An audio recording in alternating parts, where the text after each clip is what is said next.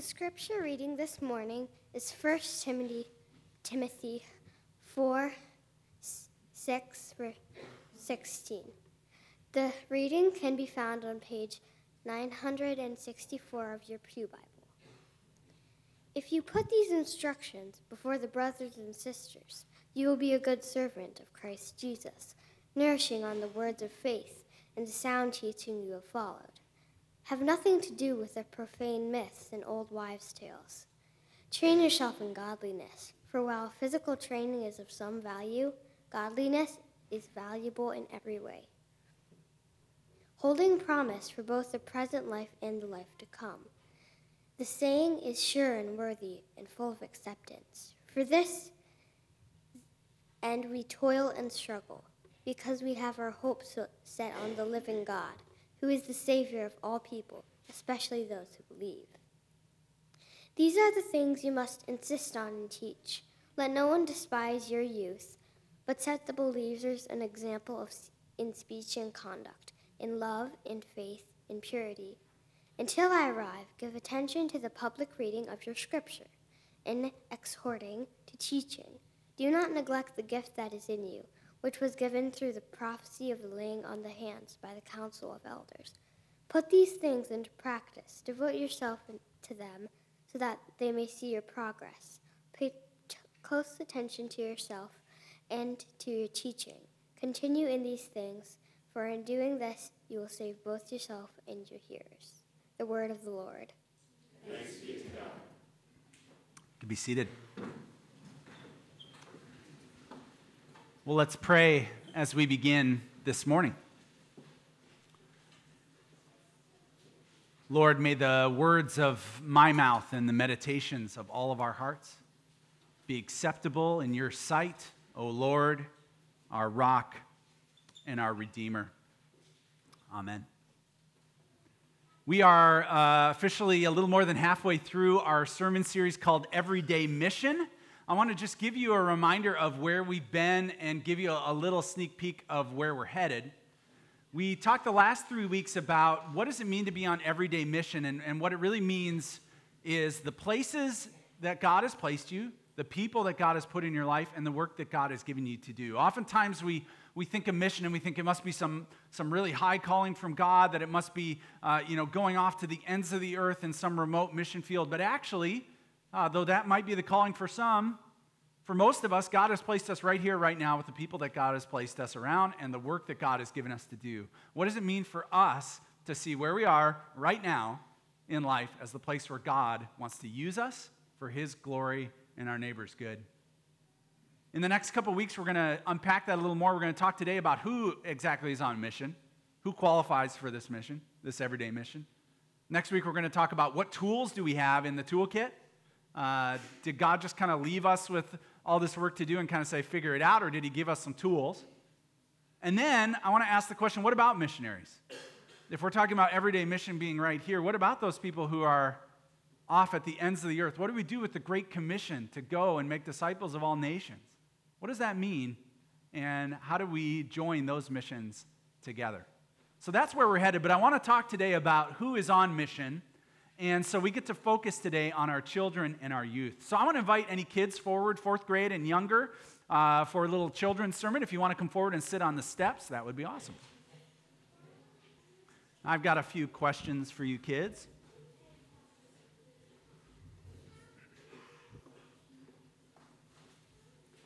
Come on down. Welcome, welcome. All right, kids, so what's up? Come on, have a seat, have a seat. So, if I go home after church today and I decide that what I'm going to do is I'm going to pick this up and I'm going to spend an hour playing this. Does anyone know what this is? A ukulele, yeah, a little ukulele. If I spend an hour playing my ukulele and learning how to do it and working on scales and chords, what am I training to do by spending an hour on this instrument? What am I training to do?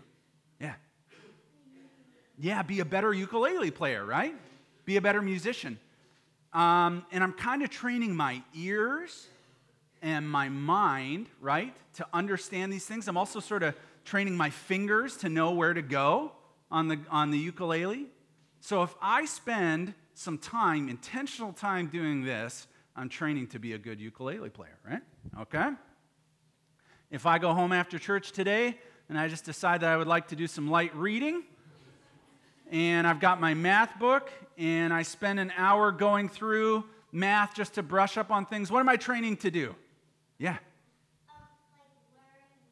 Yeah, I'm training to be better at math, right? I'm training to have more knowledge of math, and it's something that engages my mind as I think about how math might work, and maybe it will make me better at certain aspects of my life where I need to use math, right?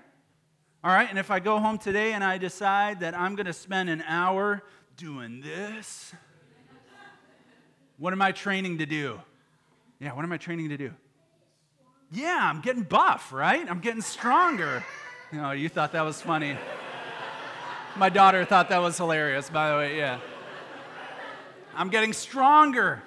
I'm working these muscles, right? I'm working my body, I'm working my muscles. I'm training them to be stronger. Is it always fun to practice a musical instrument? What's not fun sometimes about practicing a musical instrument? It can be annoying sometimes because you can't do everything that you want to do and it's hard work, right? Is math always fun? Why isn't math always fun, George? What's bad about math? Yeah, you have to do division and stuff. Who likes division? Division's so hard, yeah. It takes a long time. Sometimes it takes a long time. How about weightlifting and working out our bodies? Is that always fun? No. Why isn't that fun? You get sweaty. Yeah, you get sweaty. That's right. And sometimes after, doing your muscles, you try and lift something, you go, oh, I can barely lift it because I'm so tired, right? Okay. I don't know if any of you listened to this scripture today really closely, but Paul tells Timothy to train in something, and it's not ukulele, it's not math, and it's not building his muscles. Did anybody pick up what he said to train for? He said to train in godliness. What does that mean? What do you think that means, to train in godliness? Yeah, Lydia. To what? To trust God. Wow, that's really good. I didn't even plant that one. That's really good. It's training so that, not that we become great at ukulele or math or that our muscles are really big, but we're training to trust more in God. What are some ways do you think that we train in godliness? We know how to train for a musical instrument or how to lift weights or do math. How do we train in godliness? What do you think you do to train in godliness? Any ideas? Yeah, what do you think? Yeah, to listen to what God says. Yeah. Do devotions. Yeah, be in God's word and spend time, intentional time, just like you have to spend time doing these things to get good at them. Yeah. Loving God the most. Loving God the most. Let's just shut it down. The morning's over. That's awesome. Loving God the most. Yeah. Even what you did, I heard you kids singing that song, Sing to the Lord a New Song, because I know you know that from downstairs. When we worship together and we're in God's word together and we put God first in our life so that we love him the most, what we're doing is we're training in godliness. We're training in godliness because just like I know some of us want to be good at sports or some of us want to be good at music and then we want to do a good job in school and learn all the things that we can learn, the most important thing is for us to train in godliness so that we can put God first in our life. Great listening, kids. You can go and sit down with your parents. Yeah. So this morning, we're going to focus on children and youth and continue to work through this text. I talked with children a little bit. Now it's time for me to turn to the youth. I see some of our teenagers sitting over here. If you're like in 6th grade through 12th grade, raise your hand so I know who I'm talking to. Nice. Okay, some up top, any over here? Okay, I'm going to make my way over to Jake over there every once in a while. Okay, so I'm talking to you. Adults, you can feel free to listen in if you want to. I'm going to talk to you in a little bit, but this is really for the youth of this church. So, I want to talk to you about something that's really important in your life that you might have already encountered or you might be thinking about, but I think it's really important. It's this: choosing your first concert that you go to. okay?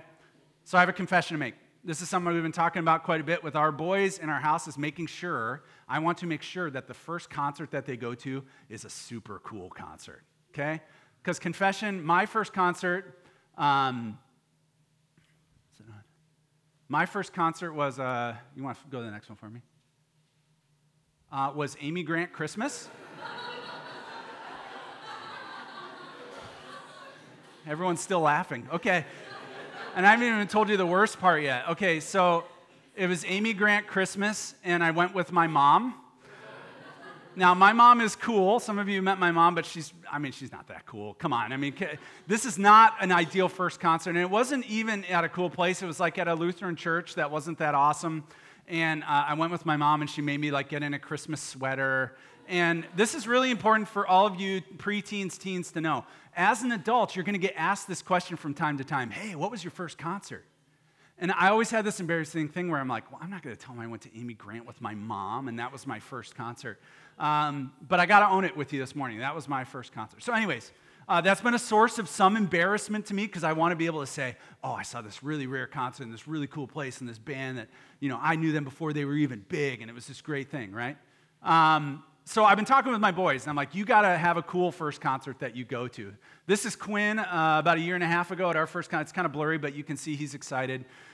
His first concert was this really cool bluegrass band called Trampled by Turtles. They're awesome. He gets to buy a hat or a shirt. He chose a hat, right? Because you got to buy something from your first concert. Is at a super cool venue, Thalia Hall. It's my favorite venue in Chicago. And it was a really, really fun experience to go with Quinn to this concert. And Alvin and I are planning our first concert, which is going to happen in about 10 days. We're really excited about it. Cool venue, cool band.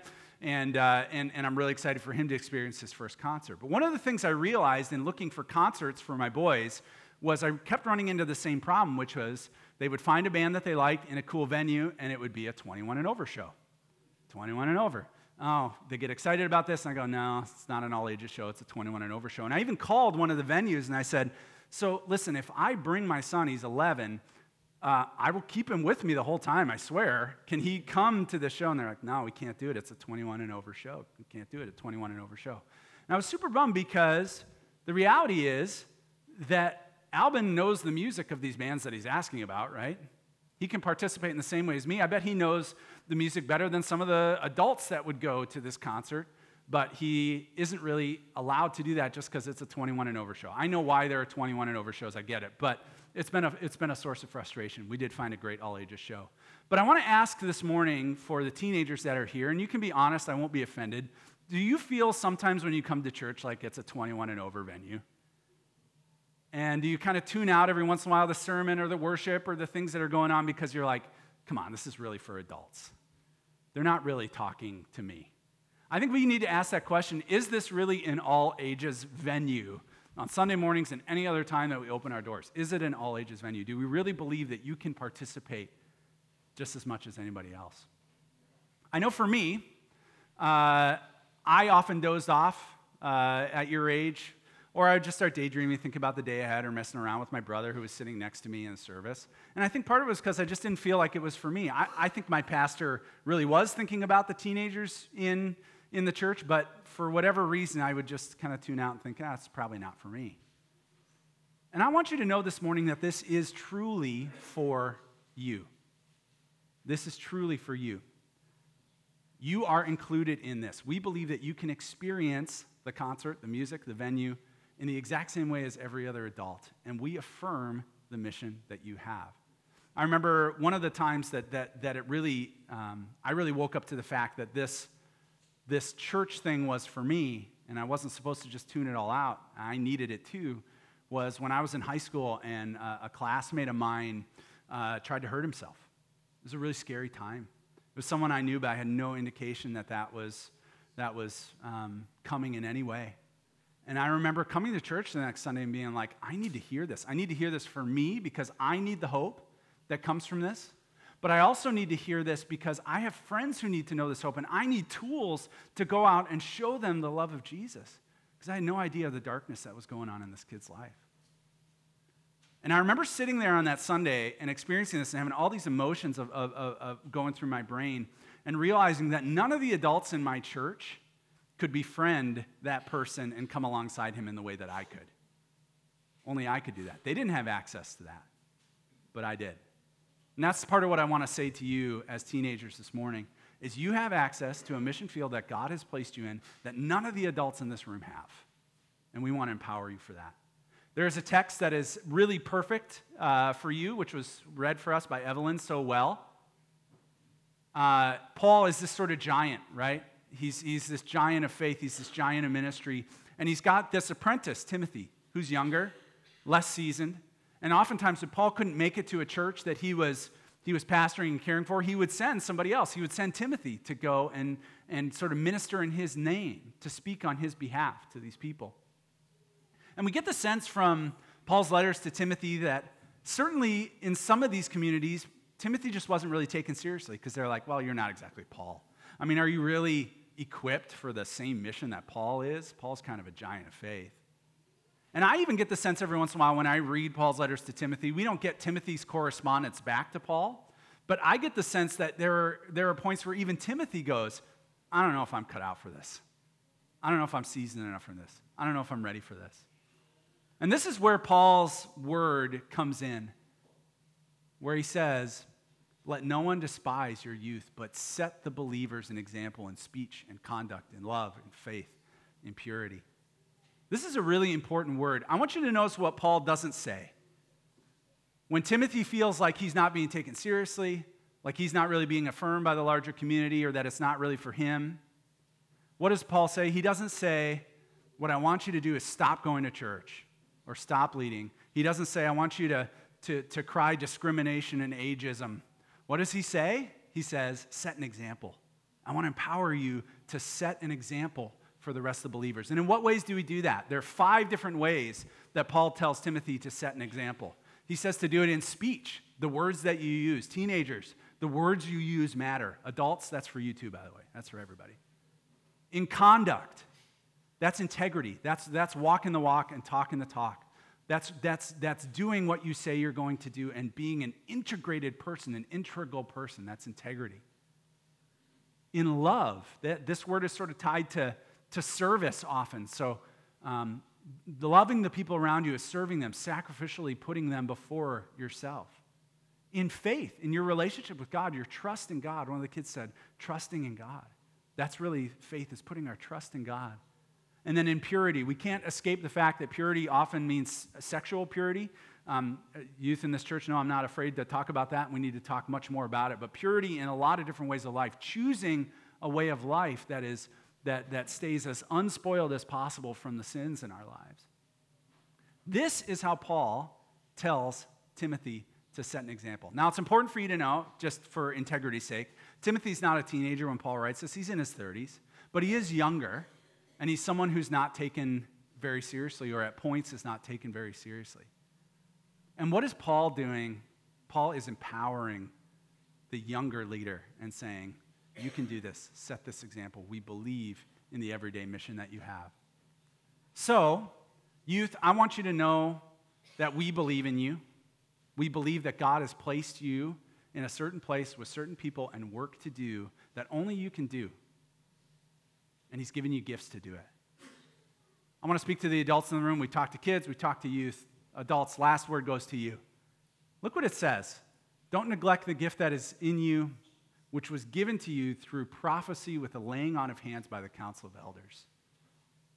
When I read that, I have to ask the question, do we as adults in this community really believe that these teenagers are on everyday mission?